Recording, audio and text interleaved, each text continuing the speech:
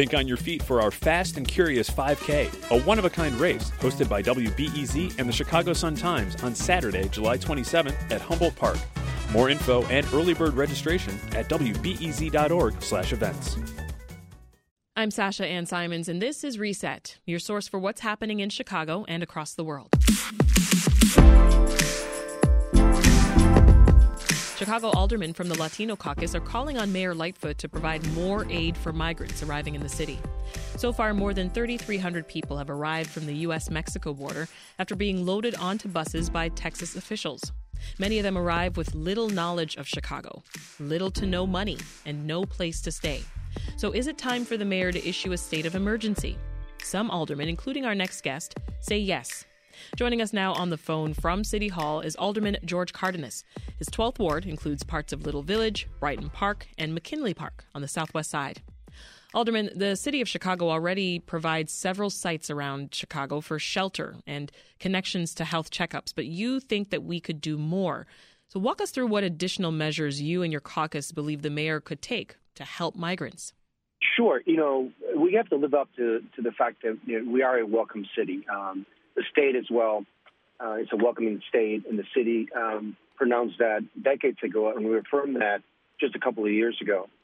And so when these migrants appear, we do have to take into consideration what we have in our hands.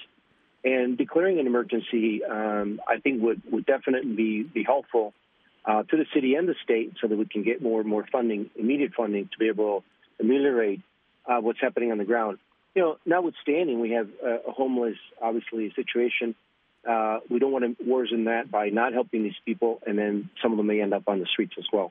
So we have to act quickly and on both ends to ameliorate the problem with migrants and also homelessness that's happening more and more in Chicago. New York City Mayor Eric Adams also issued his own state of emergency just about a week and a half ago. Now, at that point, New York had actually taken in 17,000 migrants since April. Now, we are nowhere near that number yet in Chicago, and I'm saying yet, Alderman, because the buses, they don't seem to be slowing down. But why now here in Chicago for an emergency declaration? Well, it's obviously Texas is trying to disrupt our big cities. It's a political move, obviously, on their end, close to election day coming up in November the 8th. I think it's a political message more than anything. But obviously it's impacting cities like New York, cities like Chicago, because, that's their point is to cause more chaos in our cities. And so we got to react to the moment. And just that means that for now we have to put some funds aside, and that's for the state to also fund more services so that Chicago can quickly recover.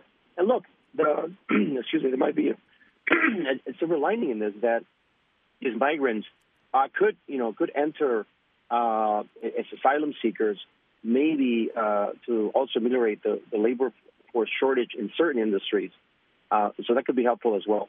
But first is first, and in helping these people seek shelter, and especially when they have families and children, so that they don't end up on the streets like we have with our homeless problem. And so help us understand, how would the emergency declaration directly impact the organizations that are supporting migrants right now? Well, shelters is the biggest, right? Shelter, what that does is obviously releases funds, appropriate funds to do that, so that we can contract out housing. It could be through some of the organizations that shelter and have the shelter capacity. It could be some hotel capacity as well, as we've done in the past, when the pandemic did hit. And so, we could use that. We could also set up, if we can get to that, some camps. I know we did it during the pandemic, setting up a camp for vaccination and also for helping the sick. And so, we have the means and we have the resources to do it. And I think we cannot wait to become a bigger problem that will cost us even more money to solve. We know that these asylum seekers can't legally seek work, which makes finding housing and buying food, all of that becomes very, very difficult. So would an emergency declaration help meet their needs in the long term? Well, again, the short term is obviously to ameliorate, not have these folks end up, on the streets and cause more chaos in the city. In the longer term, I think that these asylum seekers, to getting them legal help, and we do have in our budget appropriated, I believe, $3 additional million for legal aid for immigrants. And so those folks could also avail themselves of some of that help so that attorneys can potentially, obviously take over some of the asylum petitions that they will be handling. So, it's a combination of things. But first is first, as I said, and that's to help these folks find shelter so they don't starve as well, having the resources. And the children, if they have children, to be able to get them into a school setting immediately so they don't lose out potentially on very important, teaching lessons. How's the arrival of migrants impacting your ward, specifically the Southwest side? Well, it's a conversation because people, as you know, they tend to be very parochial with their interests. So there's people that says, look, why don't you take care of the problems you have here first and then handle that? I said, I think we could do both. I think we could be humane. We could be helpful. Our city is a welcoming city. So I think we can find the resources to do that and yet also take care of the problems here at home with some of the violence and some of the other things that we're doing. We don't stop doing that, but it doesn't mean that we cannot help others get on their feet. What's your office doing to support them, the migrants? Are you hosting supply drives? Yes, so we're accepting donations at 3476 South Archer Avenue on the 12th Ward. So if you have the inclination to help, we love to accept your donations. And I believe we're setting up also a site or sort of pay fund for some of these migrants, and probably the caucus will take the lead on that, so that we can also prepare packages, comfort packages for some of those migrants that they need it. So we're doing multiple things. It isn't just all on government; it's also on residents and the goodwill of many people who want to be helped. Alderman, Mayor Lightfoot's proposed budget, it includes a $5 million contingency fund for arriving migrants. What would this cover if passed? Well, it's going to cover shelter. It's going to cover some of the basic needs that people have. Food, I mentioned, as part of it. And additional maybe some health care that they may need. Again, we're in the middle of a pandemic still, I believe. And so what we don't want is obviously to precipitate something else, something bigger, by not taking care of those specific needs for people that are arriving from faraway places. We don't know the health status of them, so we need to check them first to see if they have their vaccinations, to see if they have the children in the same way. Mm-hmm. And so we don't want to exacerbate problems that we have in our city. So we need to check those sort of a checklist of things so that we can take care of that. And I think the fund is going to be able to do that, just that. Yeah. Well, asylum seekers, they've been arriving here long before Governor Abbott began busing them in what many, and yourself, are calling a political stunt. So would these funds that we're speaking about and the emergency declaration, would they apply to those people? Or is it only for the people who have recently arrived on the buses? I think it's all-encompassing. I think the emergency fund is such that if it applies to you, if you've been here longer than that, if you apply it and you can believe that you're in an emergency situation, I think it could very well apply to that. I don't think we're saying, okay, here's $5 million for the newly arrived and just them. I think the idea is to be able to have some funds so we can deploy quickly and not create further chaos in the city. I think that's really the aim, to stabilize things. And then look at a plan that is either 6 months, a year out, or even longer than that. But the state has to be part of that solution, and I think the governor did signal that. But if we declare an emergency, I think the state could act and could also send funds to Chicago to again, combat the problem and ameliorate the solution.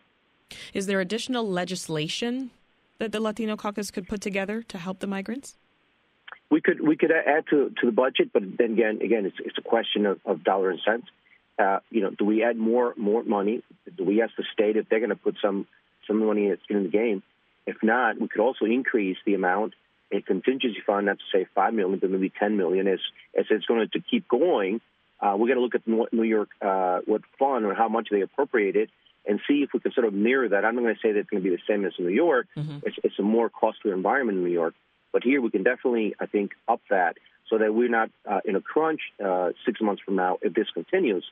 We got to be prepared more than anything. And I think, enlarging the fund, it's a way to prepare for a possibility. What's your message to the asylum seekers who are arriving here? Well, obviously, welcome.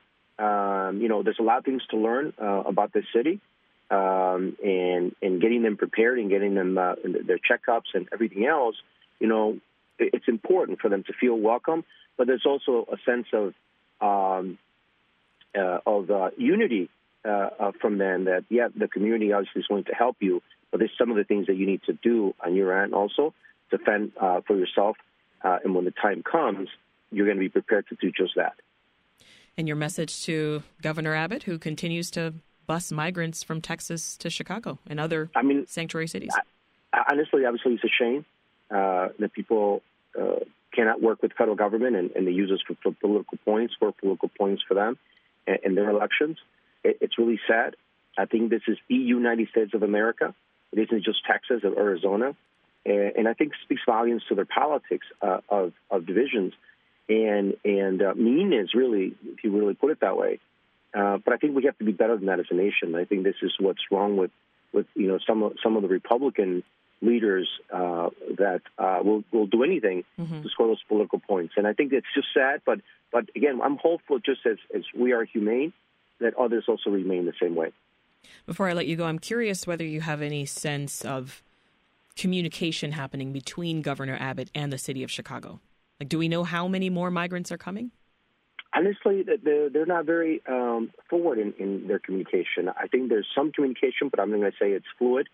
They're not going to give you a heads up in terms of, I'm just going to send you a couple of thousand more. One, potentially, maybe they don't have a handle on how big the problem is for them.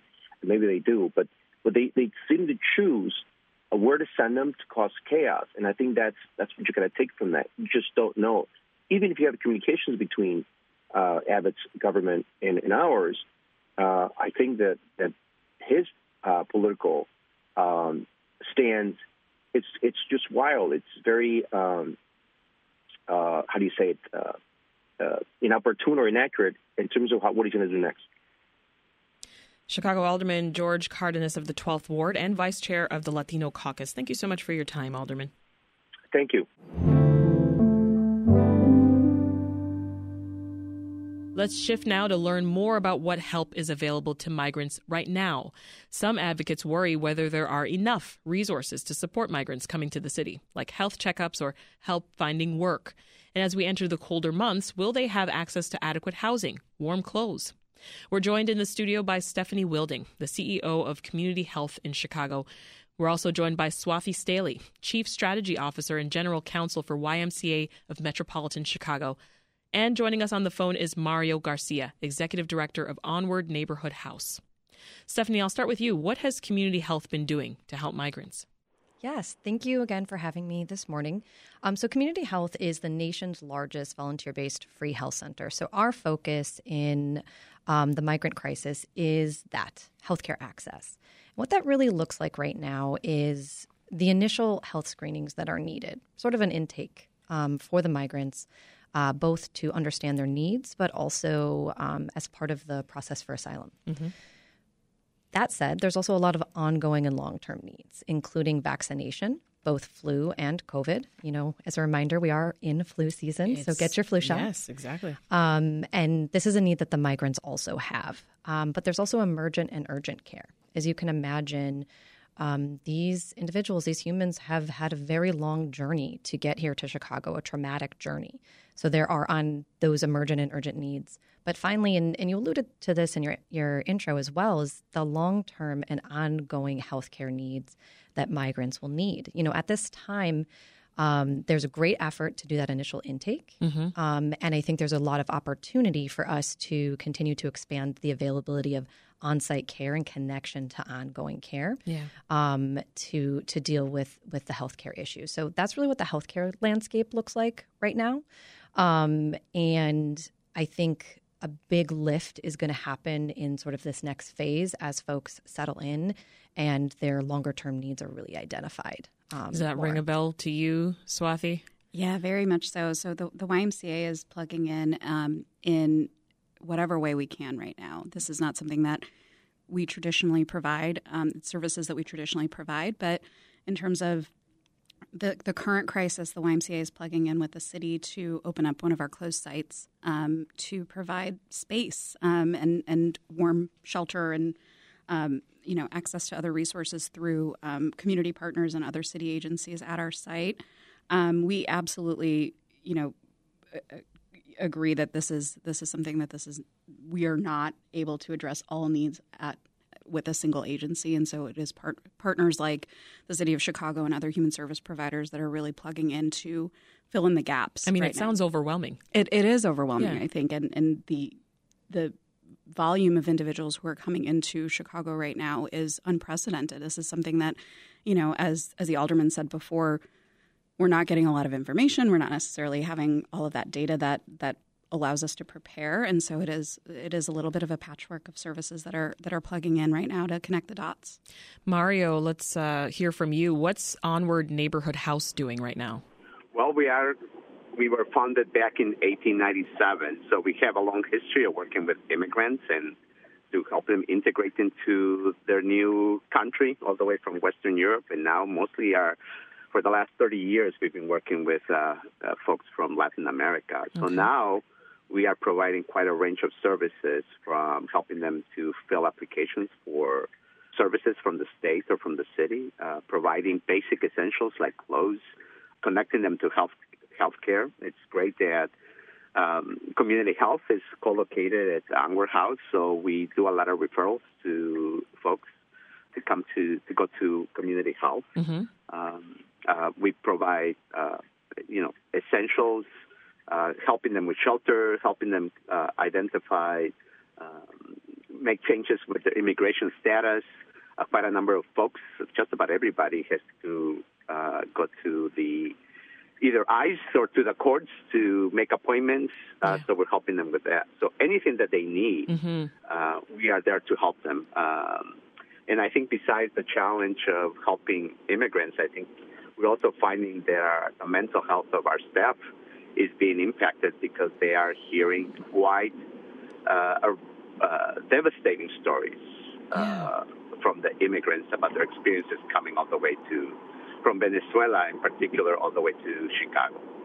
Yeah, and that's a piece that we don't often hear about, right? Is how this is impacting the mental health of the people providing the help.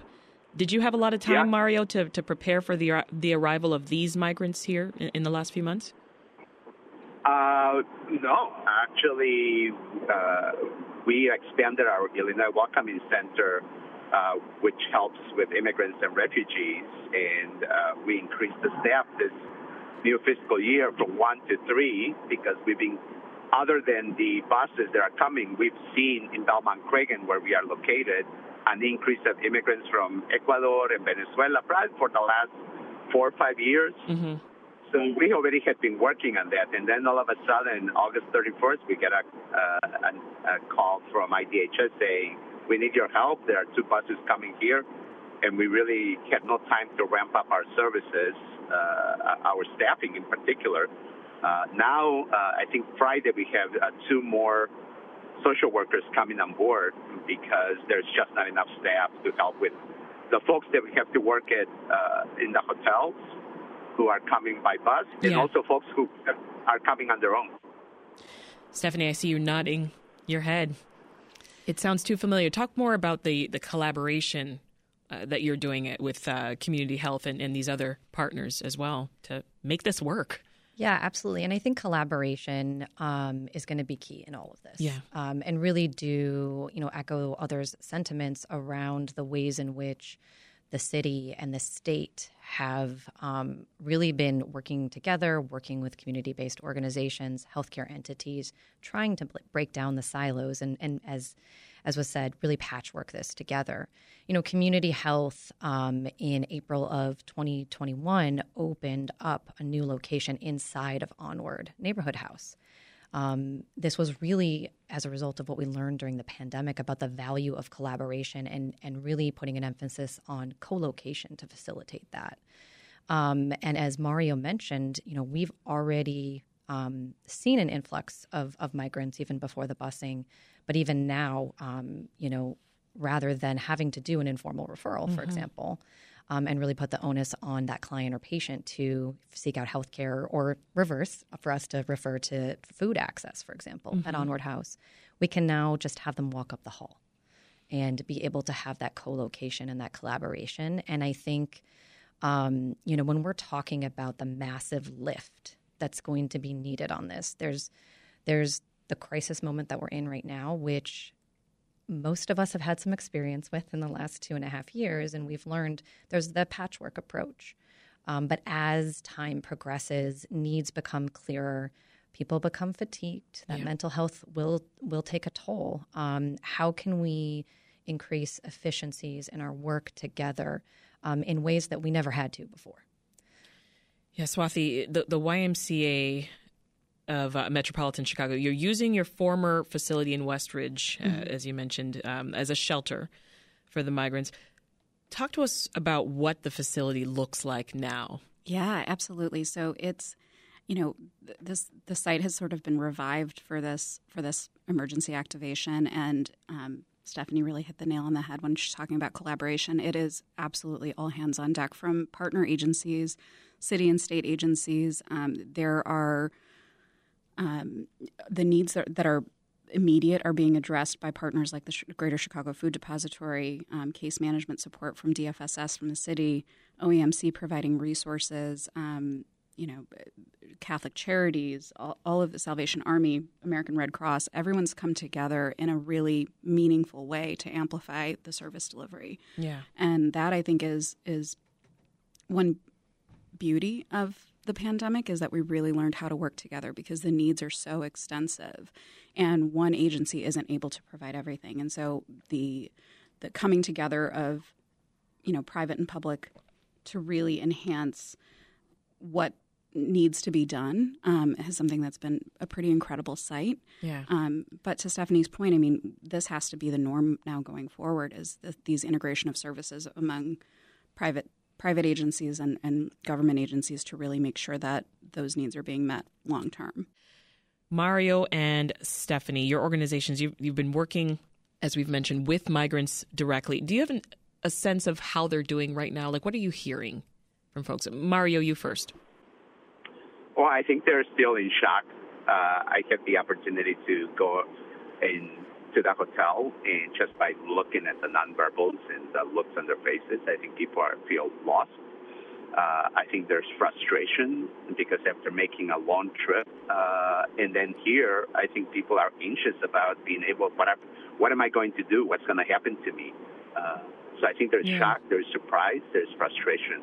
All those kinds of feelings that you would expect for somebody that has left their country and have made a horrendous journey. We have lent a couple of our teachers to help with the children and from our preschool, and the stories they come back to our house, the stories that children share with us about seeing dead people on the way here. Because I'm sure you know that there is a gap between Colombia and Panama where people have to walk, and it's just jungle. And some people have not made it through there. Stephanie, what are some of the biggest issues you're hearing about on the migrants' minds?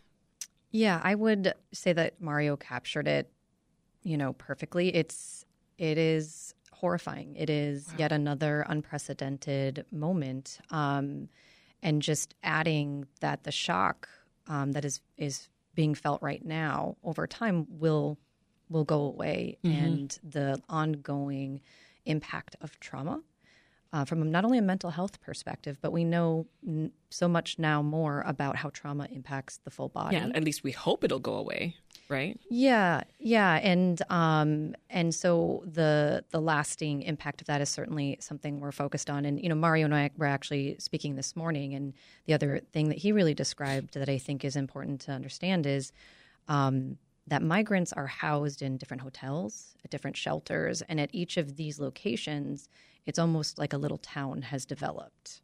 And is functioning and not functioning just like a little town, but that the underlying current throughout all of that is the trauma that's been experienced, and how that is influencing tensions, concerns, fears, and as if we were all to even just put ourselves in the shoes of the migrants for one moment, even the uncertainty of what's next alone is crippling. Oh, yeah. Is crippling. And that's really the tone that is in place. So what do you think, Swathi? Will there be enough resources in the city to provide care to more migrants coming here?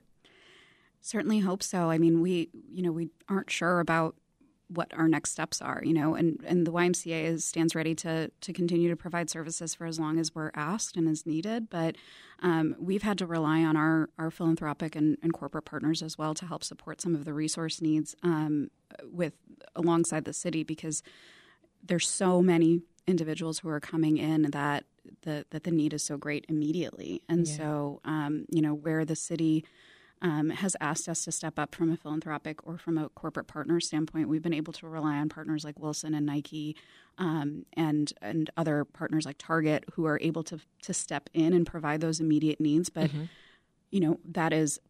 that's where the gap is being filled. Yeah. And the hope is that we'll be able to continue to rely on partners outside of, private agencies who are providing services as well as city agencies. But that's where we've had to turn. And thankfully, there's been a strong response in support of what we're trying to do here. Yeah. And that's been really nice to see. But the hope is that continues as long as the need is there. Yeah. Well, to that end, Swathi, I want to go around the room. Is there anything that folks listening right now who may want to support your group, what can they do? You first. Yeah, absolutely. I mean, the YMCA website is open for donations and for support. I know the city has a great site that's set up for new arrivals as well to provide volunteer resources as well as donations for immediate urgent needs. Okay. And so we're always grateful for the support of our philanthropic community as well as our community partners. And obviously the city has a website as well for resources. Mario? I would say the same thing. Anything from hats to coats, anything the winter related materials, hygiene items. Mm-hmm. I think that's what we need. And I think also I hope that the community at large keeps an eye for these folks, because I think this is a group that's ripe for being taken advantage. Whenever there's a crisis anywhere, those who are struggling are prime candidates to be taken advantage of. That's a good point. Last word to you, Stephanie. Yeah. So Community Health is a volunteer-based health center. So we are always open for volunteerism, especially for Spanish-speaking individuals, medical providers, medical assistants. But also we're going to need to pay for additional people power, medical supplies, et cetera. And so donations are also welcome, both of which you can find out more about at communityhealth.org. And I think, the last thing I just want to say about Community Health is one of our core values is justice.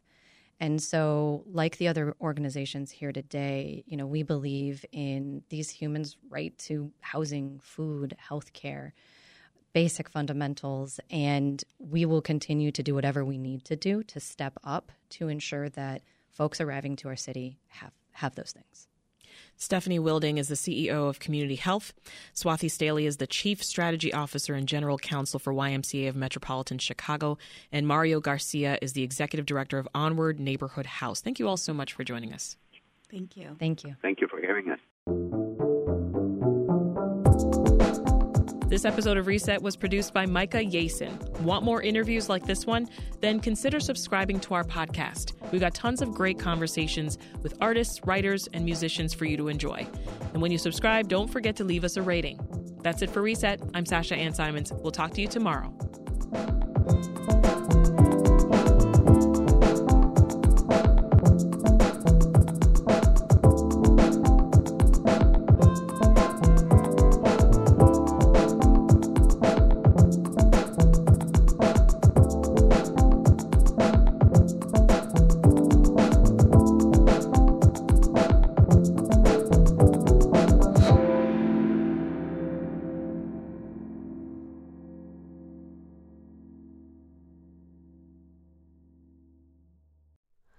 Hi, it's Terry Gross, the host of Fresh Air. We bring you in-depth, long-form interviews with actors, directors, musicians, authors, journalists, and more. Listen to our Peabody Award-winning Fresh Air podcast from WHYY and NPR.